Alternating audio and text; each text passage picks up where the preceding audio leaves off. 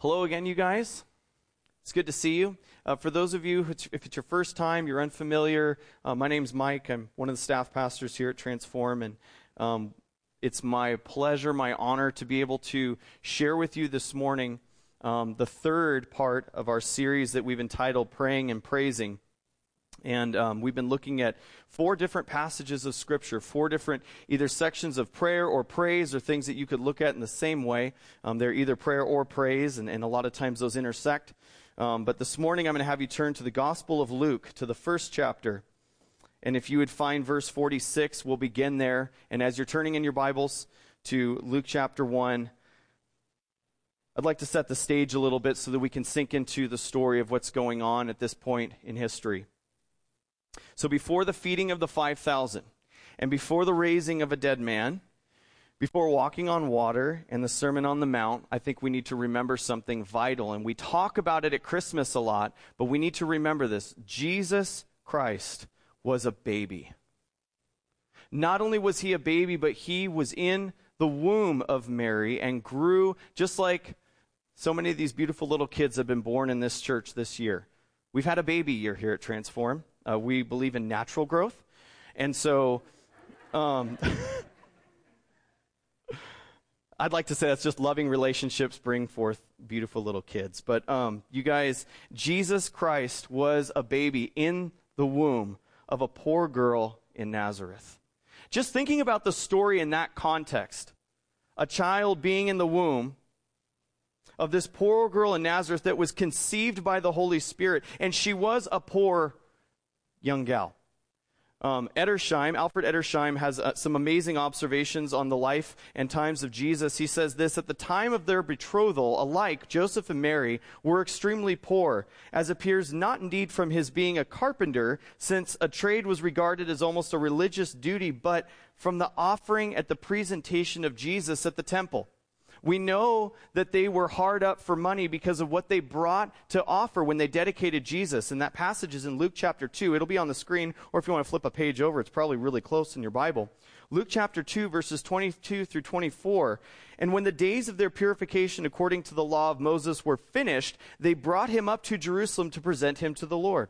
Just as it is written in the law of the Lord, every firstborn male must be dedicated to the Lord.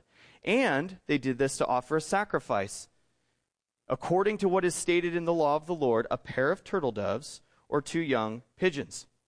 Now, you know this if you read the book of the law, that the wealthy would bring a lamb for a burnt offering. If they had enough money, they would bring a lamb, and that was what they would offer. But the poor were allowed to substitute a turtle dove or a young pigeon. And so when they came to dedicate Jesus, that's what Joseph and Mary brought. Why? Logic dictates, because they were probably not well off. They were poor. So it wasn't into the womb of royalty. And as we know from the story told every Christmas, he wasn't born into comfort either. Not many of you were born in a stable. Even few of you were probably laid in an animal feeding trough. Now maybe it smelled like that, but here's the thing. You guys were not born into the same situation. I wasn't born into the same situation as the King of Kings, as God in human flesh. How humbly our Savior came to us. And as the Romans domineered and conquered, and as the Jewish people reluctantly bent their knee to oppressive rule, hope was kindled and stirred in the womb of a poor girl in the small town of Nazareth. Something was happening. God had stepped into humanity. Mary, who was visited by Gabriel, the angel, and told of the favor and blessing the Lord had bestowed upon her, her relative Elizabeth experienced something crazy at the same time frame. She was expecting a son as well, even though she was old, and Scripture tells us childless.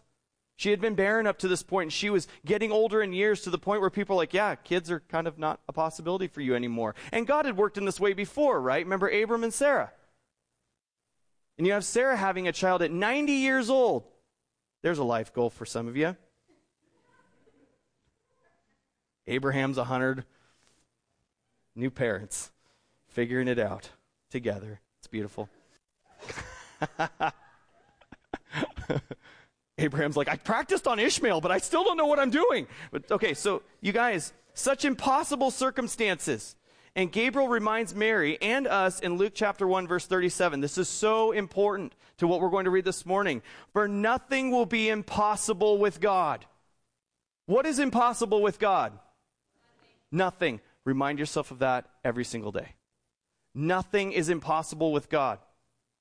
Elizabeth, pregnant with her son John, who would be called the Baptist. Mary, pregnant with Jesus the Messiah. Can you imagine what it was like when Mary shows up to visit Elizabeth? The door opens and Elizabeth sees Mary, hears her voice greet her, and John the Baptist does a little tap dance in her stomach. Right? He leaps for joy. What a moment! Can you imagine? That would have been so cool. And watch Elizabeth react as John leaps in her womb at the voice of Mary. The Savior had entered the room, and John the Baptist gets all worked up, and Elizabeth just explodes in praise. And it says in the passage, she just yells it. She gets stoked. She gets filled with the Spirit. Luke chapter 1, verses 42 through 45. Blessed are you among women, and your child will be blessed. How could this happen to me, that the mother of my Lord should come to me? What a statement, that the mother of my Lord should come to me. For you see, when the sound of your greeting reached my ears, the baby leaped for joy inside of me. Blessed is she who has believed that the Lord will fulfill what he has spoken to her. Notice that last statement. Blessed is she who has believed that the Lord would fulfill what he has spoken to her. Mary believed that what God said he would do, he would do. What an incredible moment in the history of the world. All the anticipation of the Old Testament scriptures growing in the womb of a poor girl from Nazareth. And it's here that we begin part 3 of our series with a song that is referred to, because of the Latin, the Magnificat. It's a song about magnifying God. It's a song about worshiping God and for all that he has done. And I'm so excited to share this with you guys this morning, because not only is this a beautiful passage of Scripture, but it is so robust in biblical language. Alfred Plummer cites 12 different Old Testament passages in this song, line for line. It's robust with Scripture, and we could look at it as well and say that it's amazing in that how it almost is modeled after the praise or the prayer of Hannah that we studied last week. They're very similar in nature. And I think it's important to know and bear in mind not only the time period of when Mary sings this song and the geoeconomic situation, but also what Elizabeth has said directly preceding what Mary says. There is bucket loads of joy in this moment. It's like a joy bomb went off in the house. These gals are grooving. They're having a great time. And I'm just using modern terminology to try and get a feel for it. I can't imagine being there, could you? Watching the Spirit just moving in between these two women. Elizabeth was quite literally just yells out her declaration, and Mary responds, and the parallelism feels like we're reading from the Psalter. It feels like the Psalms. It's just this incredibly biblical and scriptural moment. We cannot read these words with a sorrowful tone. This is an explosion of praise. These are the passages and the messages I get so excited, because you guys know we talk about sin, we talk about confession, we talk about repentance. Whatever is in the text as we study through the scriptures week after week is what we cover. But when we get to parts like this, oh baby, I get excited. You can't tell. You guys, if you think I'm excited about this, I am just as excited to share the song that the worship team wrote for this passage with you this morning. I hope that it's an explosion of praise for this church for many years to come. That when we sing this song, we not only agree with what Mary says, but we are singing it for ourselves of the wonderful and powerful works of our God. Let's dig into the text and see what the Lord has for us this morning. Beginning in Luke chapter 1, verse 46. I encourage you to read along with me. Mary said this: "My soul magnifies the Lord, and my spirit rejoices in God my Savior, because he has looked with favor on the humble condition of his servant. Surely from now on all generations will call me blessed, because the Mighty One has done great things for me, and his name is holy. His mercy is from generation to generation on those who fear him. He has done a mighty deed with his arm. He has scattered the proud because of the thoughts of their hearts. He has toppled the mighty from their thrones and exalted the lowly. He has satisfied the hungry with good things and sent the rich away empty. He has helped his servant Israel, remembering his mercy to Abraham and his descendants forever, just as he spoke to our ancestors. This is the word of the Lord. This is God's word for us. This is what the Spirit inspired. At the very onset, I think we need to take note of one of the many comparisons that we can make between Mary's praise and Hannah's prayer in 1 Samuel chapter 2. Who's this song about? Who is the focus of this song? Who is all the attention about? Who is being spoken of? He has, he has, he has, he has, over and over again. Is she singing about how awesome she's been and how well she deserves this blessing? It's all about the goodness of God. It's all about his overwhelming blessing upon her. We're going to look at 4 strophes this morning. And if you're like, what in the world is a strophe? I'm glad you asked. It's a structural section of a poem or a song. It's a Greek word. And so there's movements to music like this. You're familiar with movements. We would call it verse. Verse 1, verse 2, chorus, bridge, pre-chorus. And then if you're from Hillsong, chorus, chorus, chorus, chorus, chorus, chorus, chorus, chorus.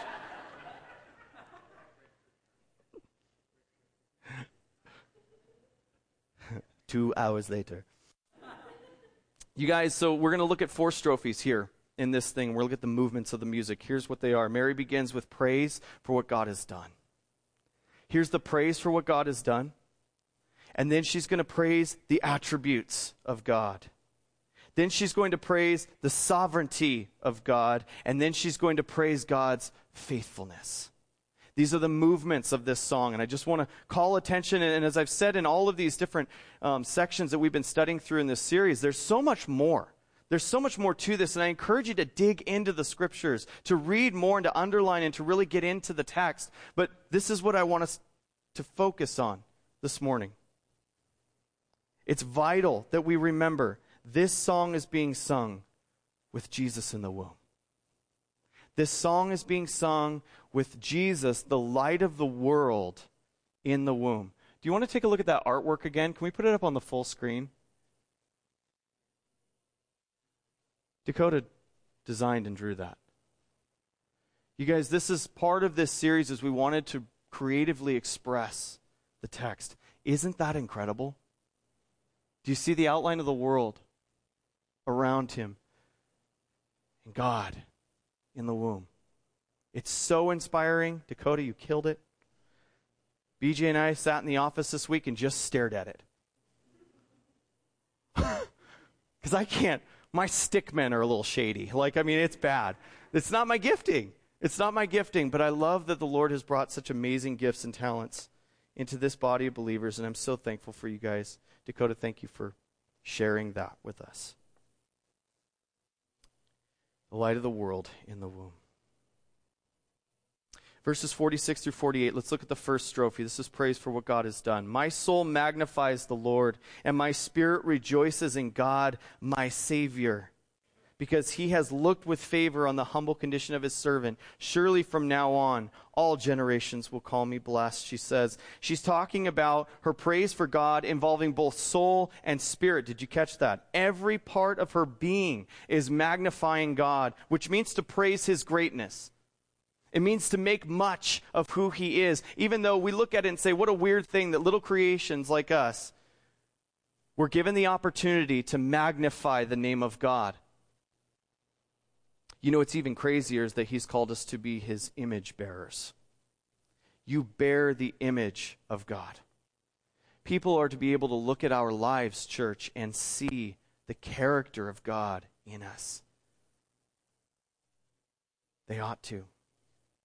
Every part of her being is rejoicing in God. Notice she not only rejoices in the saving power of God, but also in his choosing of her. He has looked with favor on the humble condition of his servant. What's interesting about this praise is, as I was studying through this, it made me think of another passage in Habakkuk. Now, this may seem like an odd transition, but bear with me. In Habakkuk, the prophet says this, in Habakkuk 3, verses 18 through 19, "Yet I will celebrate in the Lord. I will rejoice in the God of my salvation. The Lord, my Lord, is my strength. He makes my feet like those of a deer and enables me to walk on mountain heights." I love that passage of Scripture.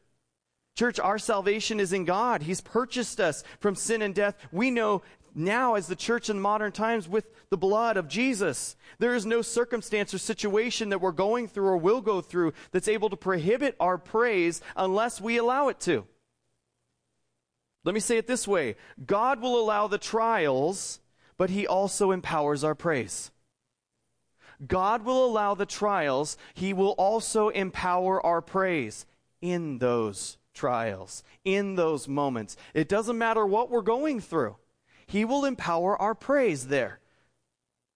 Now, it may seem odd at this point, like that I brought in Habakkuk.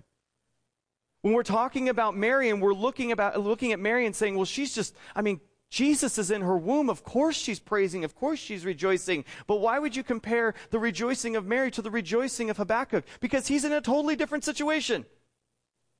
If you read prior to verses 18 and 19, and you go back to Habakkuk 3:16, it says this. This will be on the screen.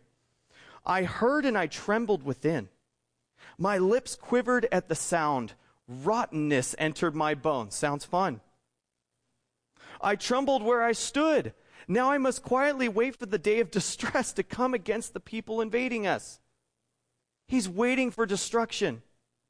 "Though the fig tree does not bud, and there is no fruit on the vines, though the olive crop fails, and the fields produce no food, though the flocks disappear from the pen, and there are no herds in the stalls," here it is again, verses 18 and 19, "yet I will celebrate in the Lord. I will rejoice in the God of my salvation. The Lord, my Lord, is my strength. He makes my feet like those of a deer, and enables me to walk on mountain heights." Church, you can rejoice in God in any circumstance.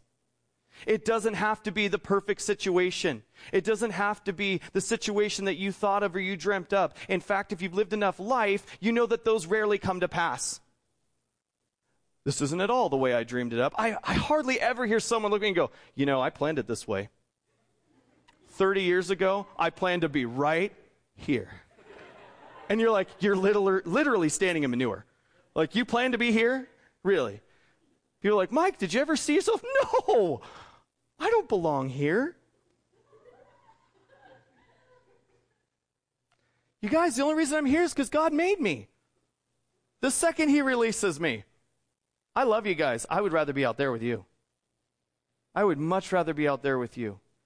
I would much rather be in a different role. You're like, "Oh, come on, Mike, whatever. You love what you do." "Oh, I have fun with it, but I would love something else." You see, guys, it's not about the situation being what we dreamed it to be. It's not about the circumstances being how we planned it or even optimal. You see, what it's all about is rejoicing in the Lord always. And again, I say rejoice. Because he is faithful. He is good. Nothing has changed God. Nothing has changed him. We often assume that we'd be better worshipers of God in different circumstances, and that's a lie. We often think that it would be far better if our week went in a little bit more of a compliant way, should we say, for us to be effective at church on a Sunday morning. We had a theme in our prayer circle this morning, the worship team and all those who show up early, which you guys, I got to thank all the people who serve here. So many faithful people show up and are out there cleaning sidewalks, setting up the church, making coffee, practicing songs, like so many people. And do you know what our theme in prayer was this morning? Something is very, very wrong with us. Because our lives have literally blown up all week. It's been hard. There's been weird spiritual attack. No one's sleeping, apparently. Prayer's been a slog. It's been a difficult week. And I smiled and looked at them and said, boy, God's got something in store. Whenever we go through a week like this and we come here like, oh, I'm barely here. But you showed up. And God's going to do something. We'll talk about that a little bit more later. You guys, we could read what's going on in this situation with the wrong lens and think that she's praising because things are going well for her. But even a closer look at Mary, which is what I wanted to show you at the beginning. Poverty, a poor girl from Nazareth. not only understanding her situation better, but thinking about what she's going to go through because she is the mother of the Lord. Think about what Mary is going to go through in the next 30 plus years. Think about the slander, the accusations. When God chose Mary to bear the Savior, do you realize how difficult that would be? What the road would look like for her? We won't go into detail even of what it would be like to watch a child that you bore and raised and loved dearly get crucified. You see, God proves his greatness, his saving power, his sovereignty, his mercy, his goodness, his grace, all in the midst of the mess, all in the midst of our difficulties. Even when the crops fail and justice has not been done for the evildoer, Habakkuk rejoices. Mary rejoices in what God has done. And even though it will be hard, generations are going to call her blessed. You guys, we need to praise God for what he's done. Regardless of where we stand, praise God for what he's done. If you struggle to think of things to be thankful for, take some quiet time. And I want you to think about, while you were still a sinner, Christ died for you, until you start praising the Lord. Because it should come pretty quickly. It comes pretty quickly for me when I think about how unworthy I am and that Jesus died on the cross for me. Mary rejoices in what God has done, and even though it's going to be hard, generations will call her blessed, and indeed we do. What an incredible blessing bestowed upon her to bear the Savior. Second section here, the second strophe, verses 49 through 50. She says, "This is all because the Mighty One has done great things for me, and his name is holy. His mercy is from generation to generation on those who fear him." She's praising God because of who he is. And she calls out two attributes of God. This is praise for the attributes of God, but I want to narrow it down to two things that she points out here. She calls out his holiness and his mercy. He is holy and he is merciful. Do you ever think about what a weird combination that is? Perfection and mercy. That's an interesting combination. Most people who even think that they're perfect treat other people terribly. Right? You're not as good as I am. You haven't done it as well as I've done it. She points out about God, he is holy and merciful. He has every right to send us all away. But he is both pure and holy and merciful in the same phrase. The correct posture of our hearts and lives is submission and obedience to the perfection of God. He is holy and pure, and knowing that when we come to him humble, he shows us mercy. He gives us help. The holiness of God is not something that should cause us to feel separated from him. That's the beauty of combining holiness and mercy together. Is that his holiness, because he's merciful, doesn't make us feel far away. It doesn't push us away. It draws us in. When you think about the holiness of God, you should not feel farther from him. You should feel him pulling you close because he is also merciful. The holiness of God is an amazing thing. And Mary is literally singing the reality of the mercy that he sent to us in Jesus in the same breath. In Ephesians chapter 2, verses 4 through 5, Paul says it this way, "But God, who is rich in mercy." What is God rich in? Did you ever think about that? If you look at someone who has riches in this world, you're like, he is rich with stuff. He is rich with talents. That person is rich with good looks. It just would have sounded weird if I said he is rich in good looks. But like, if you think about this, because of his great love that he had for us, he made us alive with Christ even though we were dead in trespasses. Even though we were dead in our sin, we were saved by grace. Mary not only sang of the past, but also of the future when she praised God for his mercy that spans from generation to generation and coupled God's mercy with his holiness. The psalmist encourages our praise as well. Psalm 30, verses 4 through 5. "Sing to the Lord, you faithful ones, and praise his holy name. For his anger lasts only for a moment, but his favor a lifetime. Weeping may stay overnight, but there is joy in the morning." Yeah, that song came from a scripture. You know? Weeping may last for the night or may stay overnight, but there is joy in the morning. Church, never, ever let go of that, and never forget the attributes of God that Mary calls into play here. He is holy. He is merciful. She continues her praise in verse 51. Please notice this. 4 times in 3 verses, you see the words, He has. He has done a mighty deed with His arm. He has scattered the proud because of the thoughts of their hearts. He has toppled the mighty from their thrones and exalted the lowly. He has satisfied the hungry with good things and sent the rich away empty. This is strophe number 3. This is the praise for the sovereignty of God. God is sovereign. He is able to do as He chooses to do. Mary is praising God in all His sovereignty. The doctrine of God's sovereignty throughout Scripture teaches us this over and again, that He possesses all power and is the ruler of all things. He possesses all power and is the ruler of all things. Psalm 135 verse 6, the Lord does whatever He pleases. In heaven and on earth, in the sea and all the depths. That means from the top to the bottom, God does what He pleases. We like that when it's not contradictory to what I want. We're for God being sovereign when it's on our behalf. What if we were Job? Would we worship Him then? What if we ever, and I don't believe that any of us have sunk to that point, to hit the low point that Job hit. But let's say we did. Would God still be merciful? Would God still be gracious in our mind? Is your perception of the goodness of God based upon what He's doing in your life? Is His sovereignty and His power subject to what you wish Him to do? When you find yourself in a situation and you don't understand why, do you deflect your emotions and accept that God is faithful and good and to be trusted and holy and just and righteous and all the things that Scripture tells us that He is? Or do we immediately question and doubt and wish, in the words of Moses, "Oh Lord, please pick someone else"? I resonate with that sometimes.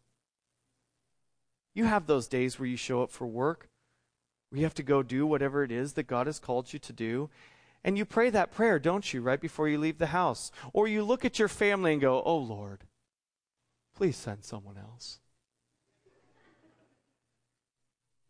Who had God called and commissioned in that situation? Moses. And God says, "No, you need to go. I'll be with you."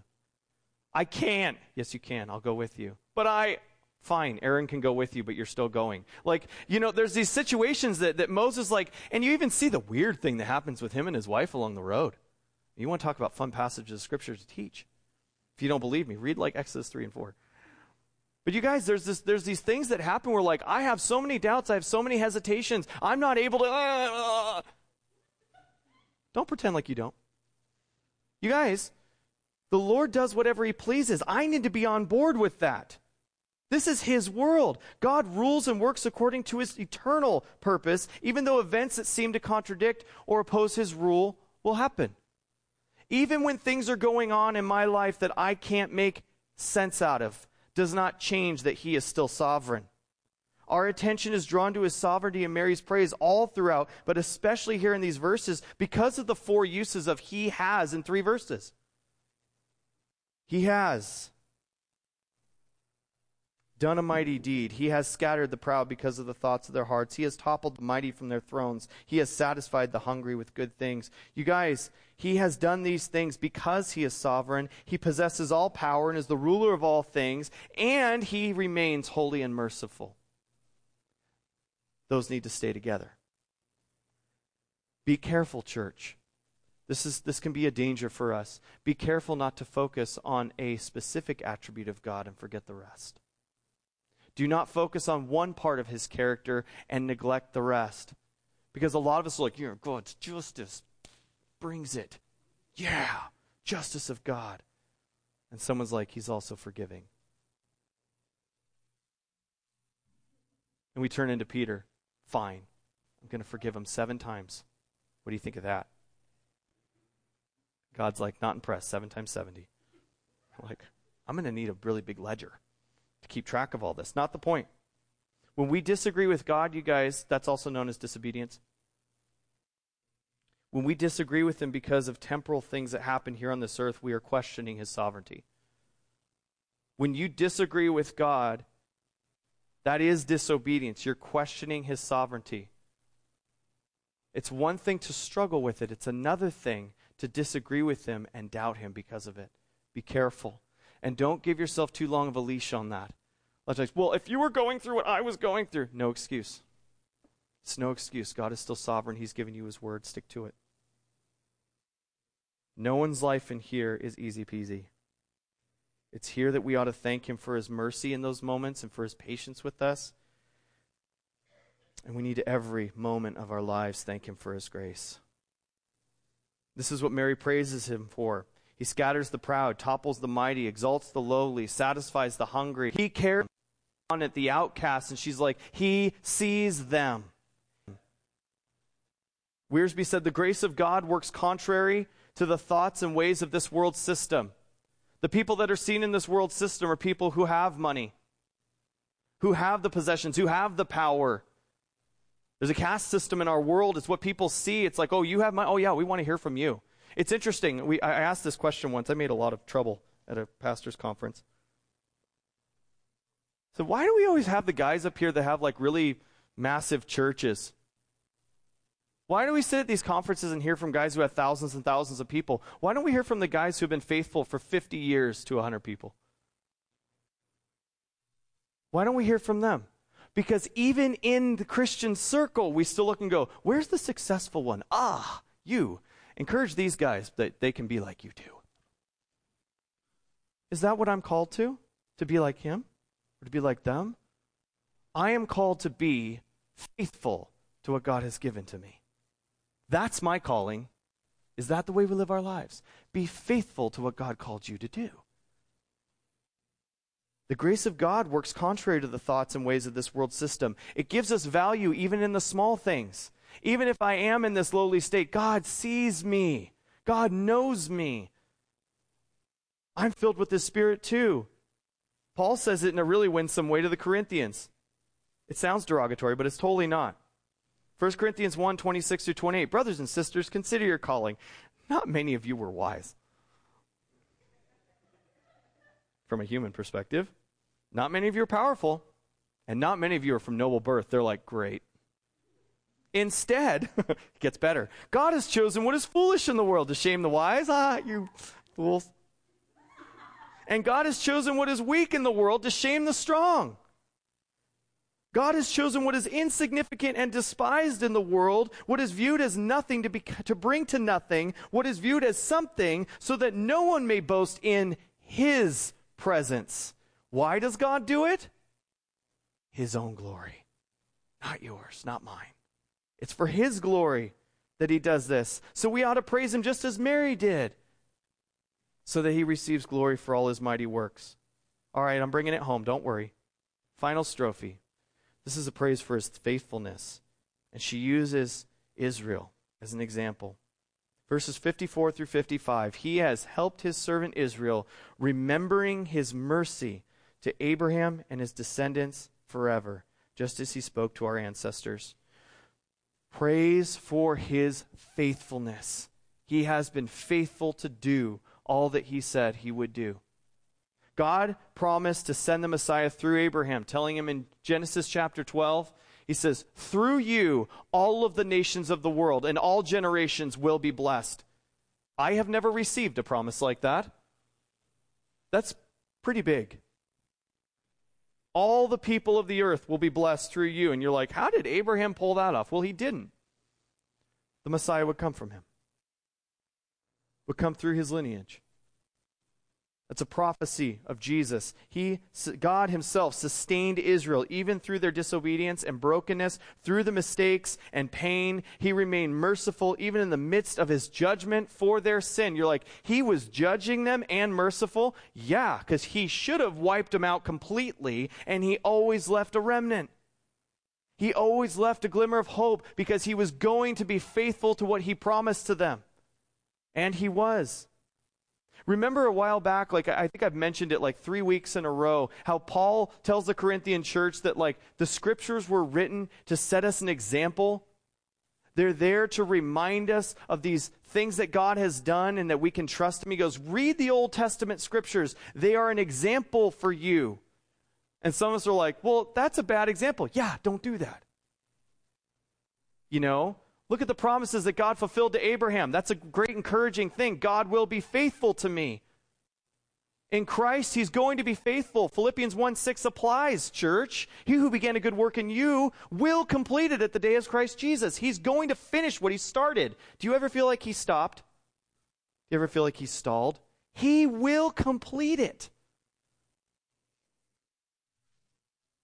You guys, Mary, in the closing of her song, draws our attention to sing of the faithfulness of God. And she says, he has helped his servant Israel, remembering his mercy, which she already spoke of, to Abraham and his descendants forever, just as he spoke to our ancestors. And she's singing this with Jesus, the fulfillment of that promise inside of her. I pray over us, church, the ability to see the faithfulness of God in the present and not only in hindsight. Many of us look back and we can see and be like, wow, God was faithful. I think it's harder to see it in the present. A lot of times it's hard when we're going through something to see that he is faithful right now. His faithfulness has not changed right now. And we need to worship the Lord now because we see his faithfulness here in the present circumstances just as much as we've seen it in the past. Don't forget what he's brought you from. Don't forget what Jesus did on the cross for you, church. Mary sang from the depths of her soul, and she had Jesus in the womb, the fulfillment of God's promises, the evidence of his grace and goodness, the extension of mercy and salvation to all who believe. And how fascinating is it that even in the beginning of this praise, in verse 47, she says, my spirit rejoices in God, my Savior. Yeah, even Mary needed saving.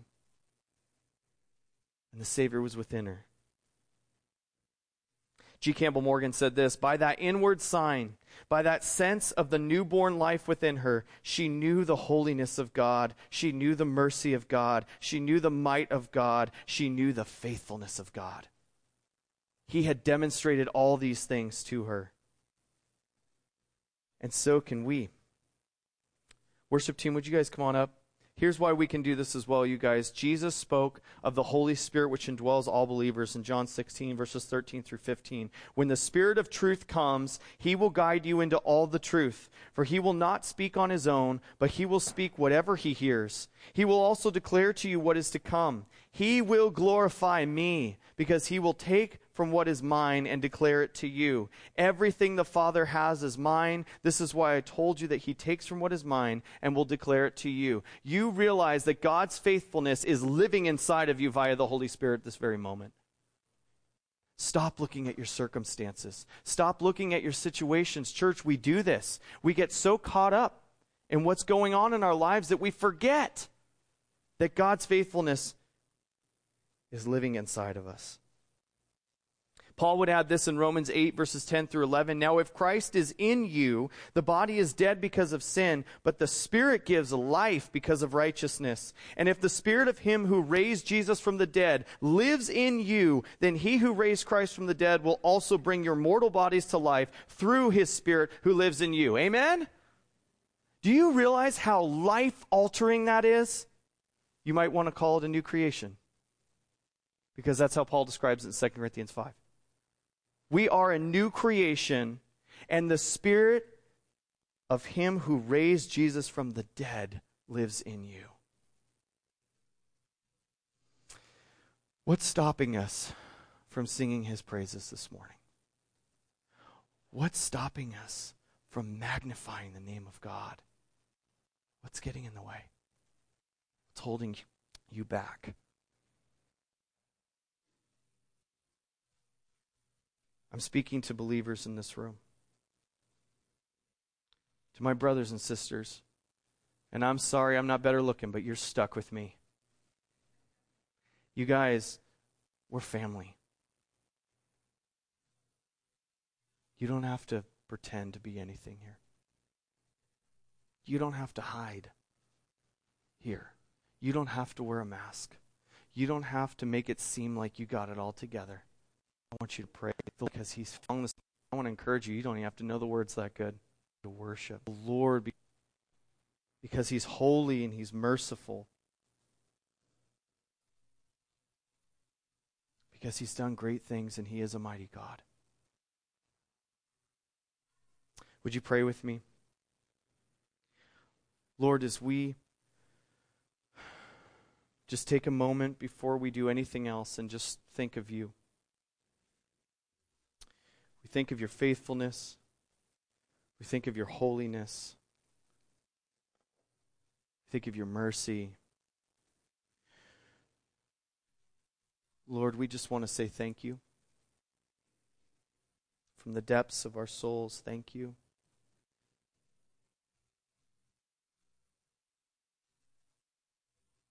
Holy Spirit, whatever it is inside of us, Lord, that's hurting, would you heal? Would you touch our hearts in a special way? Lord, there's been resistance this week. There's been battles.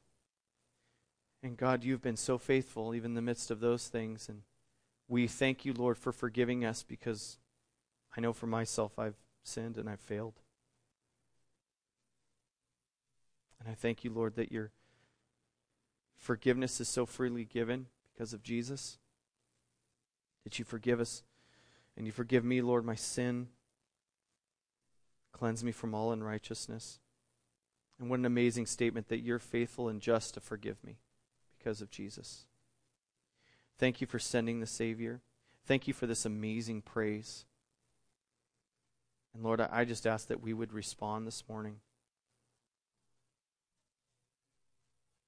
without any concern